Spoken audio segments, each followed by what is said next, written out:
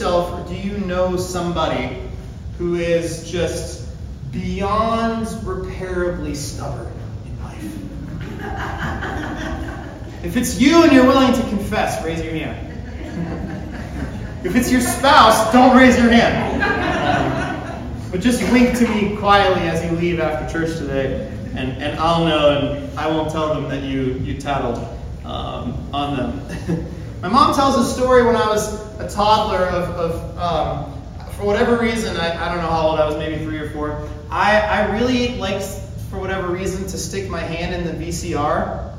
For those of you who are younger than like 40, a VCR is what they had before DVD players. For those of you who are younger than 20, a DVD player is what they had before Netflix. Yes, it's sad that we have to describe that now.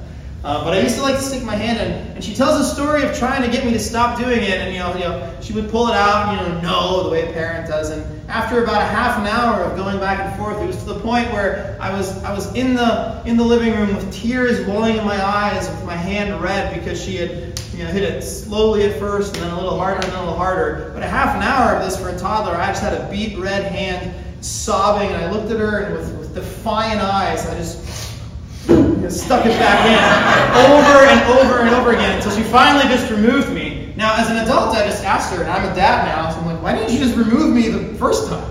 Why did you go through the half an hour? She's trying to instill in me this kind of the breaking of the stubbornness. I stumbled on this, and I actually went to the trouble of setting up a television in this room just so that I could share this with you. This is a kid that I found on the internet who, the setup is that the kid wanted an apple, and the mom said, this isn't an apple, this is an onion. And the kid said, I want it!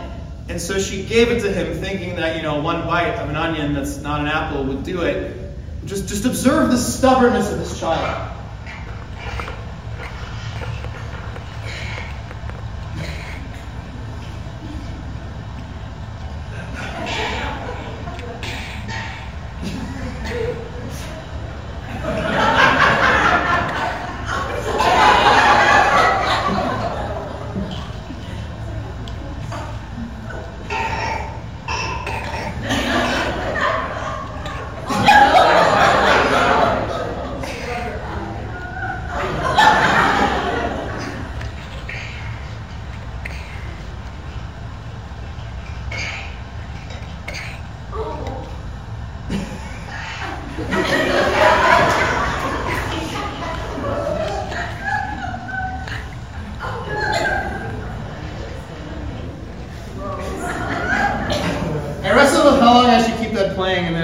You deserve to see the whole thing because it's just so beautiful and majestic. And as a dad of a 4 and a 1-year-old, we have occurrences like this in our house on a pretty regular basis.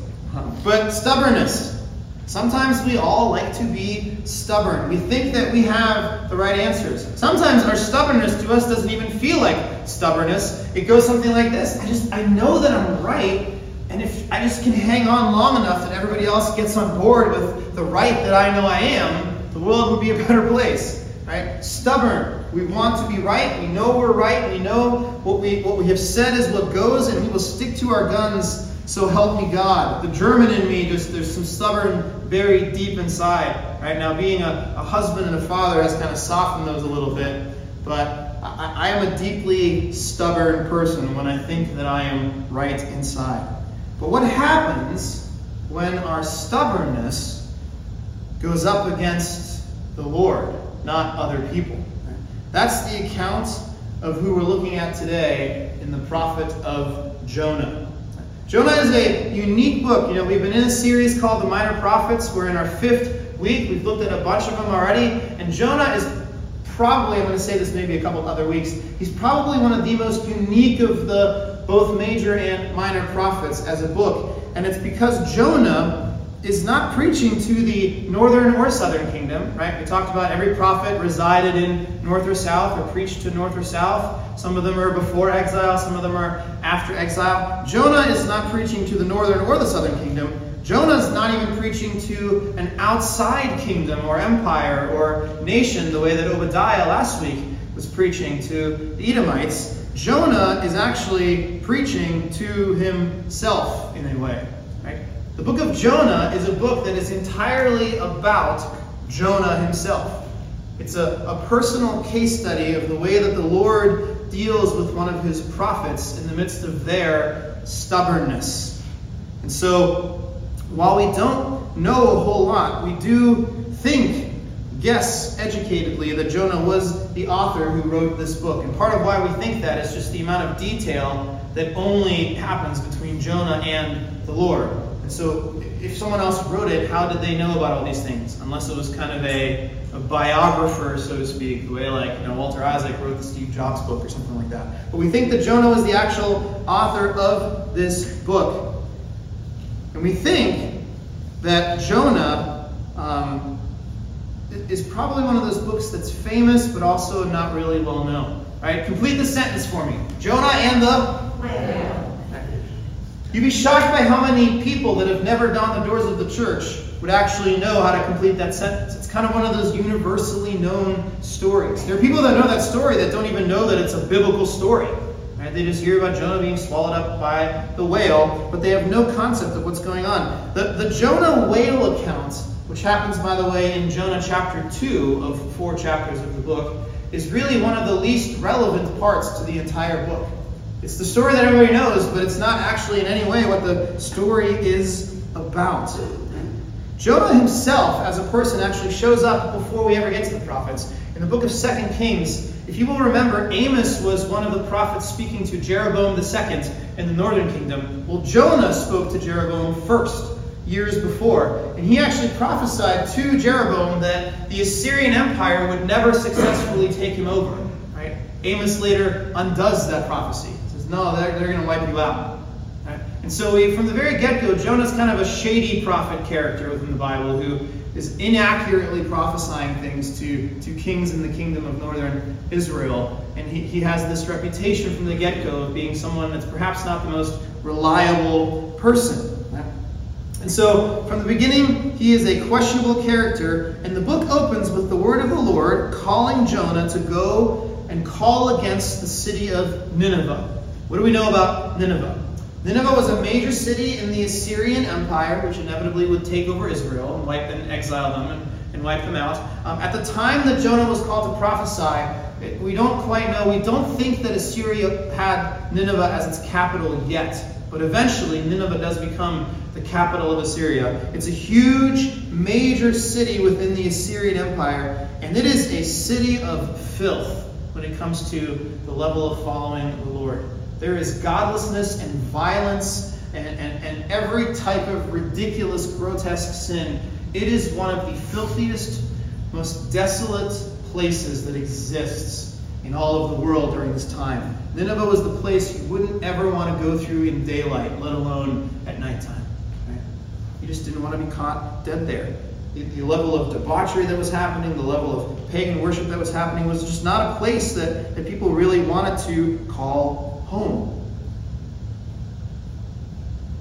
What we know about it is that it's filthy, and Jonah gets called to preach against it. That's the opening of the book when we start in Jonah. Now the word of the Lord came to Jonah, the son of Amittai, and saying, "Arise, go to Nineveh, the great city, and call out against it, for their evil has come up before me." Right? That's the opening of the book. There's no introduction to who Jonah is. It's just, here he is, the Lord calls him, go to Nineveh and preach against these people, for their evil has come before the Lord's eyes, and I want to pronounce judgment upon them.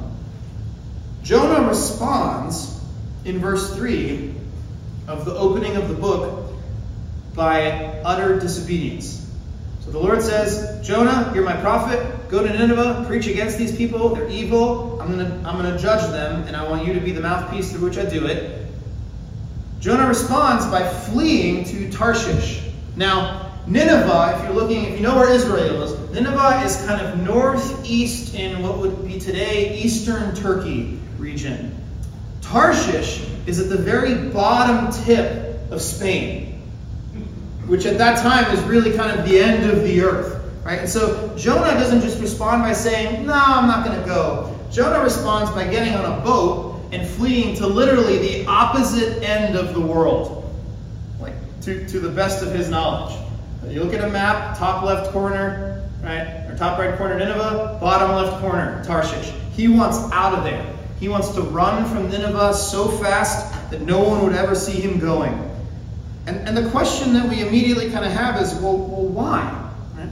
There's a couple possible reasons. Maybe you're afraid of a city like that. Maybe you're afraid to go and you worry that your safety might be in jeopardy if you spend time there or go anywhere near there because it's a different empire than Israel. But what we see in the life of Jonah in these passages suggests kind of to us that he's really not that afraid of death. We'll find that out in just a second. So it's not that he's scared. We don't find out why he doesn't want to go until the very last chapter. Right? And so Jonah doesn't just flee, he goes to Tarshish, and when he's on the ship, the Lord is kind of mad at him, and he responds to Jonah by arising a great storm that is almost going to capsize the boat. Right? Now Jonah's in the bottom of the boat, sleeping, and all the sailors are going crazy up top, trying to figure out how to navigate the storm, and they're like, man, surely someone's God must be angry with us. Like, this storm is not just your average storm. This is a divine level kind of event. Who do we have on board? And they start calling people, and Jonah is one they call. They say, Jonah, does this have anything to do with you? Like, do you have a God who might have a reason to be upset with you about something that you're doing, per se? And Jonah comes out and says, yes, I'm a Hebrew who fears the Lord, which is ironic because he's not obeying him, right? And yeah, this is probably happening because of me. And then he says something that tells us that he's not afraid to die. He says, you should probably, if you want it to stop, throw me overboard. That's probably the best way to make the storm settle, is just throw me over the side of the boat. I'll die, the storm will settle, and all will be well. Right? Does that sound like a guy who's afraid to die? No. As a matter of fact, Jonah, multiple times in the book, tries to get either people or God to kill him. He wants to die. So he would rather die than go to Nineveh to do what God has asked him to do. The sailors, ironically, don't really want to do that right away. They're fearful of the Lord, and they actually have more faith than Jonah does. But eventually they relent, and as they kind of wash their hands clean of it, they toss him overboard, and the storm subsides. Jonah then gets swallowed up by a whale, or a great fish. We don't actually know that it's a whale. It's one of those things that, the story always says Jonah and a whale. There's nothing that suggests that. We don't know. It could have been a whale. It could have been just a grand fish that God created just for this account. It doesn't really matter. But Jonah is in the belly of the fish for 3 days. The remainder of chapter 2 is kind of a poem of semi-repentance. He's kind of sorry, but kind of not. He never really owns his mistakes. He just says, thank you, Lord, for putting me in this fish and preserving me. And at the end of chapter 2, he's vomited back out by the fish. And the Lord again says, Jonah, go to Nineveh. He renews his call, and this time Jonah reluctantly obeys. Probably because he realizes God is not going to let me off the hook. God is not even going to let me die instead of going. So I guess I can be miserable in a fish belly for the rest of my life, or I can go to Nineveh. And that's finally the kick in the teeth that he needs to go.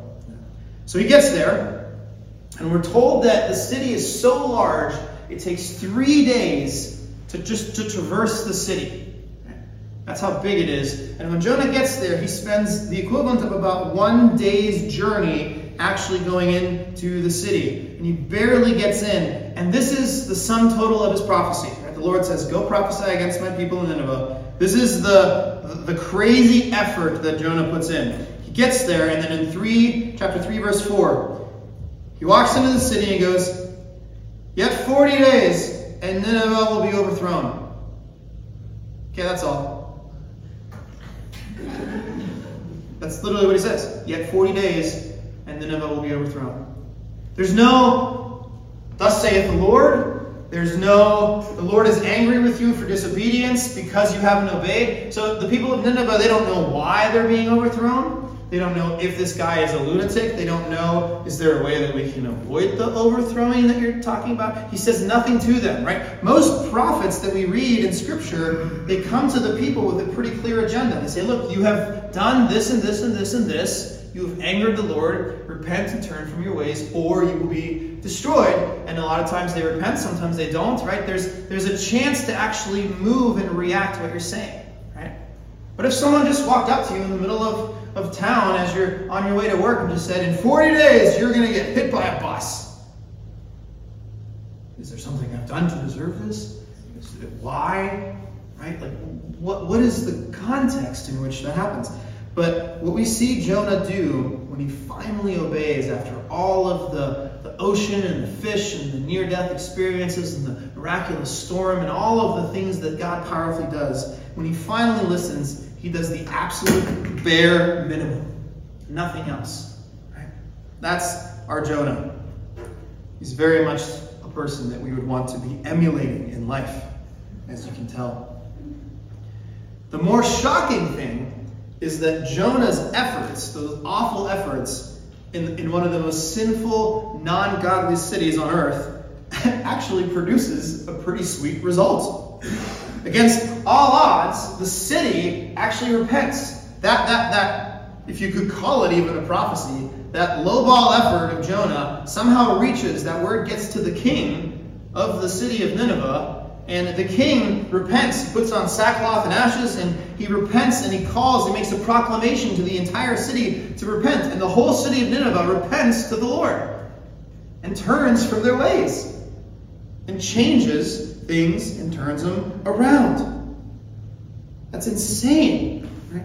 And so Jonah's non-message actually has the effect that God thinks and wants it to have. And he tells everyone to repent, and then when God says and sees what the city has done, God indeed chooses to relent. And so at the end of chapter 3, we see that God chooses then not to sack the city and relent in his judgment of Nineveh. And this, in the beginning of chapter 4, is where we'll pick up our passage for today. Because once we get into the weeds of 4, we start to realize what's actually happening in Jonah's heart. This is chapter 4, verses 1 through 11.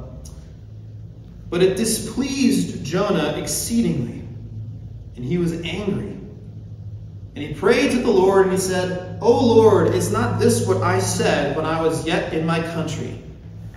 This is why I made haste to flee to Tarshish.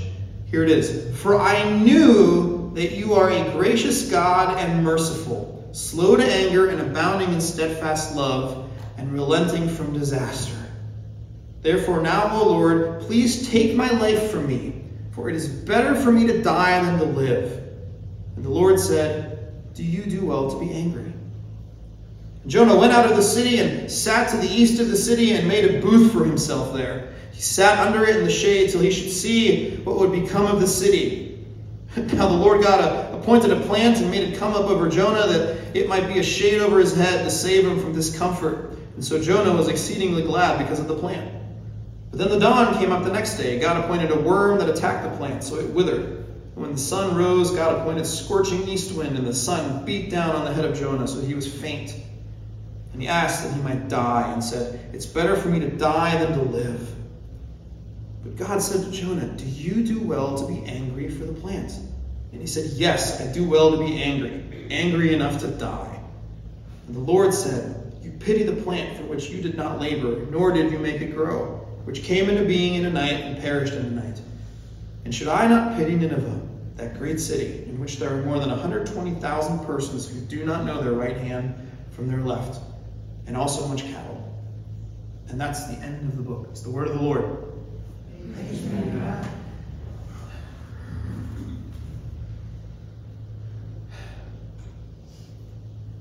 Jonah's response is unbelievable. It gives us the whole motivation of the whole book and what everything is about. He's not afraid to go to Nineveh out of fear of what will happen to him. He's afraid to go to Nineveh because he's afraid that God might get the results that he's after. He's literally afraid of being successful in the city because Jonah hates Nineveh so much that the very idea that they would repent and turn to the Lord and find mercy in his sight is unpalatable to Jonah. So he says, listen, I would rather die. Throw me over the boat. He tries to die. In the whale. Kill me now. When it's time for the mercy to be dished out. I just want to die. Aren't you being a little irrational, Jonah? No, I'm not. I'm angry and I'm justified in my anger. Now just kill me. I would rather die. I don't want to see 40 days from now when the city doesn't get destroyed and everybody actually gets spared. Just kill me now. do that. Well, fine, I'm going to go out of the city then, and here's what Jonah does. This is like 4-year-old toddler level stubborn. He goes out of the city and he walks up the hill and he sets himself up a little booth to sit by and just waits and pouts like a toddler. He says, listen, maybe, just maybe I'll get lucky. And in the next 40 days, the city will screw up and turn away again. And then I'll actually get to see them be smote, whatever, right? That's what he's hoping for. He's literally sitting there for 40 days and nights, trying to make sure that maybe, just maybe, God's anger will indeed fuel against them. Can you imagine the level of hatred in his heart that he has to have for the people of Nineveh? And trust me, they were worth hating. But come on. That he would so vehemently go against the word of the Lord. And so God, when he's out there, decides to grow up this plant to provide shade.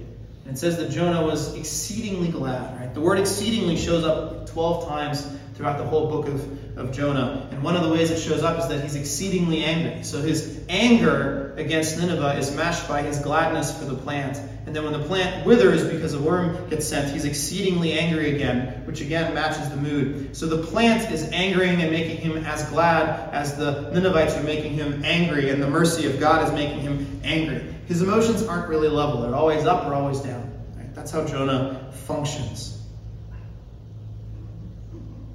And no matter how much God tries to reason with him, it doesn't work. He says, look, you pitied this plant. You're getting all this worked up about this plant that came and went in a day. Don't you think I should pity the city that has 120,000 people that don't know their right hand from their left? By the way, that's that whole phrase, 120,000 that know their right hand, don't know right from left, is a phrase that is meant to insinuate that there's 120,000 innocent people, right? So, like, you think of like women, children, right? Like casualties of war, you know, like the innocents. Not the soldier, not the people that are the sinners. But if I took the city because of the sin of it, there'd be 120,000 totally, people that don't deserve it, that deserve the pity, that would die. Don't you think that if the plant matters this much, that the lives of all those people matter that much? And then he throws in a little thing at the very end. And also there's a lot of cattle.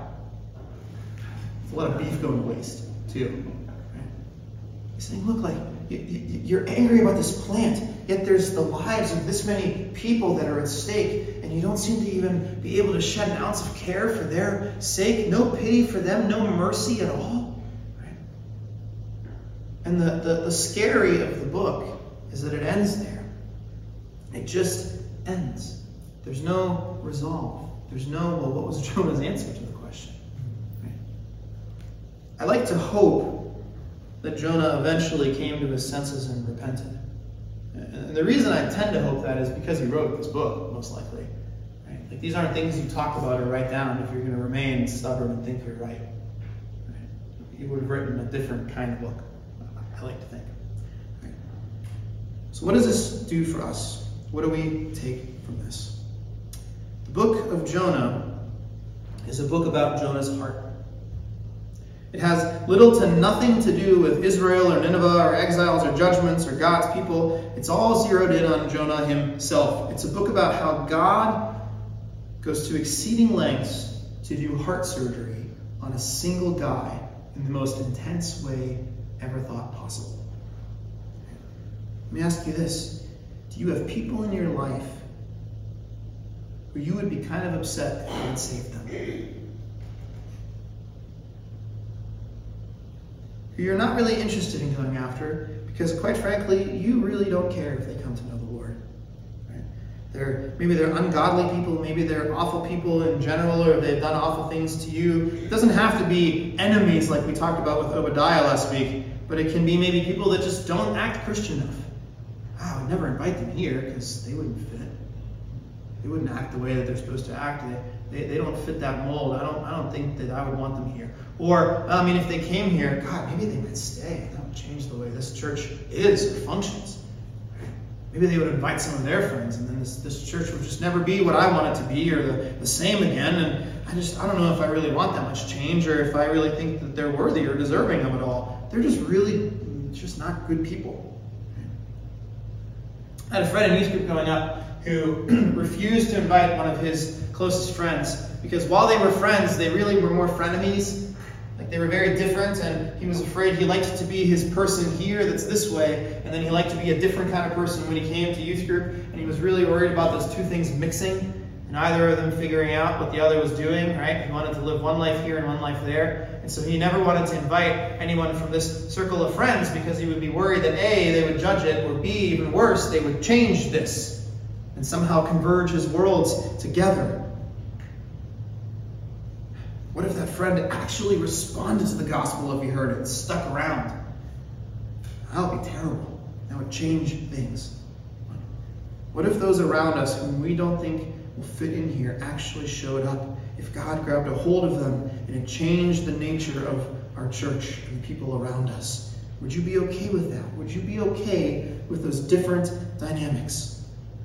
What if someone that you knew had done some awful stuff showed up here and actually repented and came under the blood and the mercy of Christ? This isn't me pronouncing judgment upon you guys, right? Every one of us has someone in our life who we probably feel at least a little bit that way about. Maybe it's something really awful that they've done. Maybe it's nothing even that bad. And so this is something hard for all of us. Would you be okay with that? Jonah wasn't. He saw the Ninevites as a filth that is beyond saving. And he refused to even try because he was so scared that it just might work. That's why when it actually works, what does he say? Oh Lord, isn't this what I said? I knew you would I just knew you would be do the whole mercy gracious thing. That's who you are. Always mercy, always gracious. You know what he doesn't think about? His own mercy and his own grace that he's received from the Lord. That got him to that place in the first place. One of the things we do so quickly as Christians is we forget how much we live under the everyday mercy and grace of Christ. We forget that the only reason we sit here is by the blood of Jesus. Not by our own awesomeness that we somehow exude. That's not how we get here. We don't get to sing to the Lord and confess to the Lord and call upon the Lord out of our own greatness and great doing, or because of our tithing, or because we come and have perfect church attendance, or because we volunteered at a fall fest yesterday for a couple hours. Those things don't do it for us. What gets us here is the grace and the mercy of Christ. And outside of that, you should not be here. And you would not be here. And I would not be here. Right? Jonah forgot that. And man, we are quick to forget that too. The story of Jonah is meant to cut you to the heart. It's meant to challenge your perceptions and your hypocrisy. When we who are products of God's great mercy, refuse that mercy for other people, we go against what the Lord is calling us to do. And so it's a warning. God was willing to wrestle with Jonah in ways that were extremely uncomfortable. And I can tell you that if you're unwilling to move into the same merciful pathways that God sets out for you when it comes to other people, the Lord will do heart surgery with you too.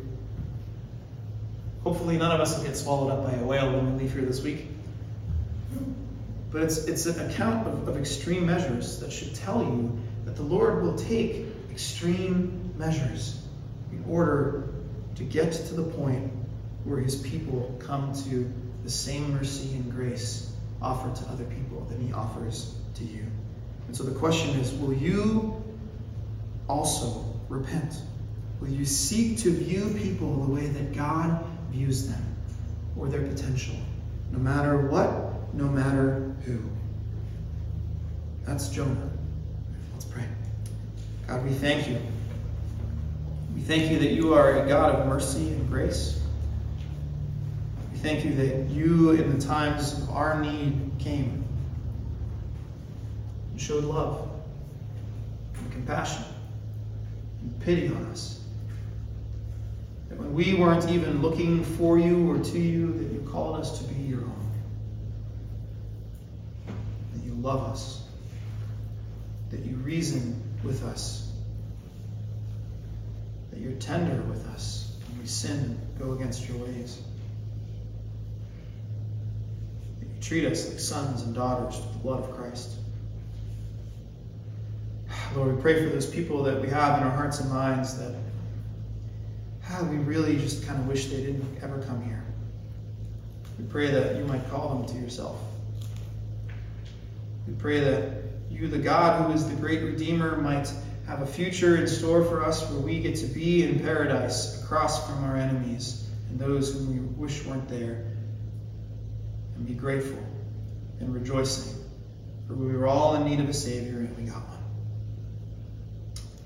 Help us to soften our hearts towards those who just make us uncomfortable, or who have done evil against us, or who wrong us, or who don't fit the mold. God, you tell us that we don't have a mold. There's no certain way that Christians are, but there's one distinction, and that is under the blood of Christ, we're judged by the wrath of God. Those are the only two choices we have. Thank you that you've called us. We pray that you might call others unto yourself. We love you, and we praise you. And all God's people said,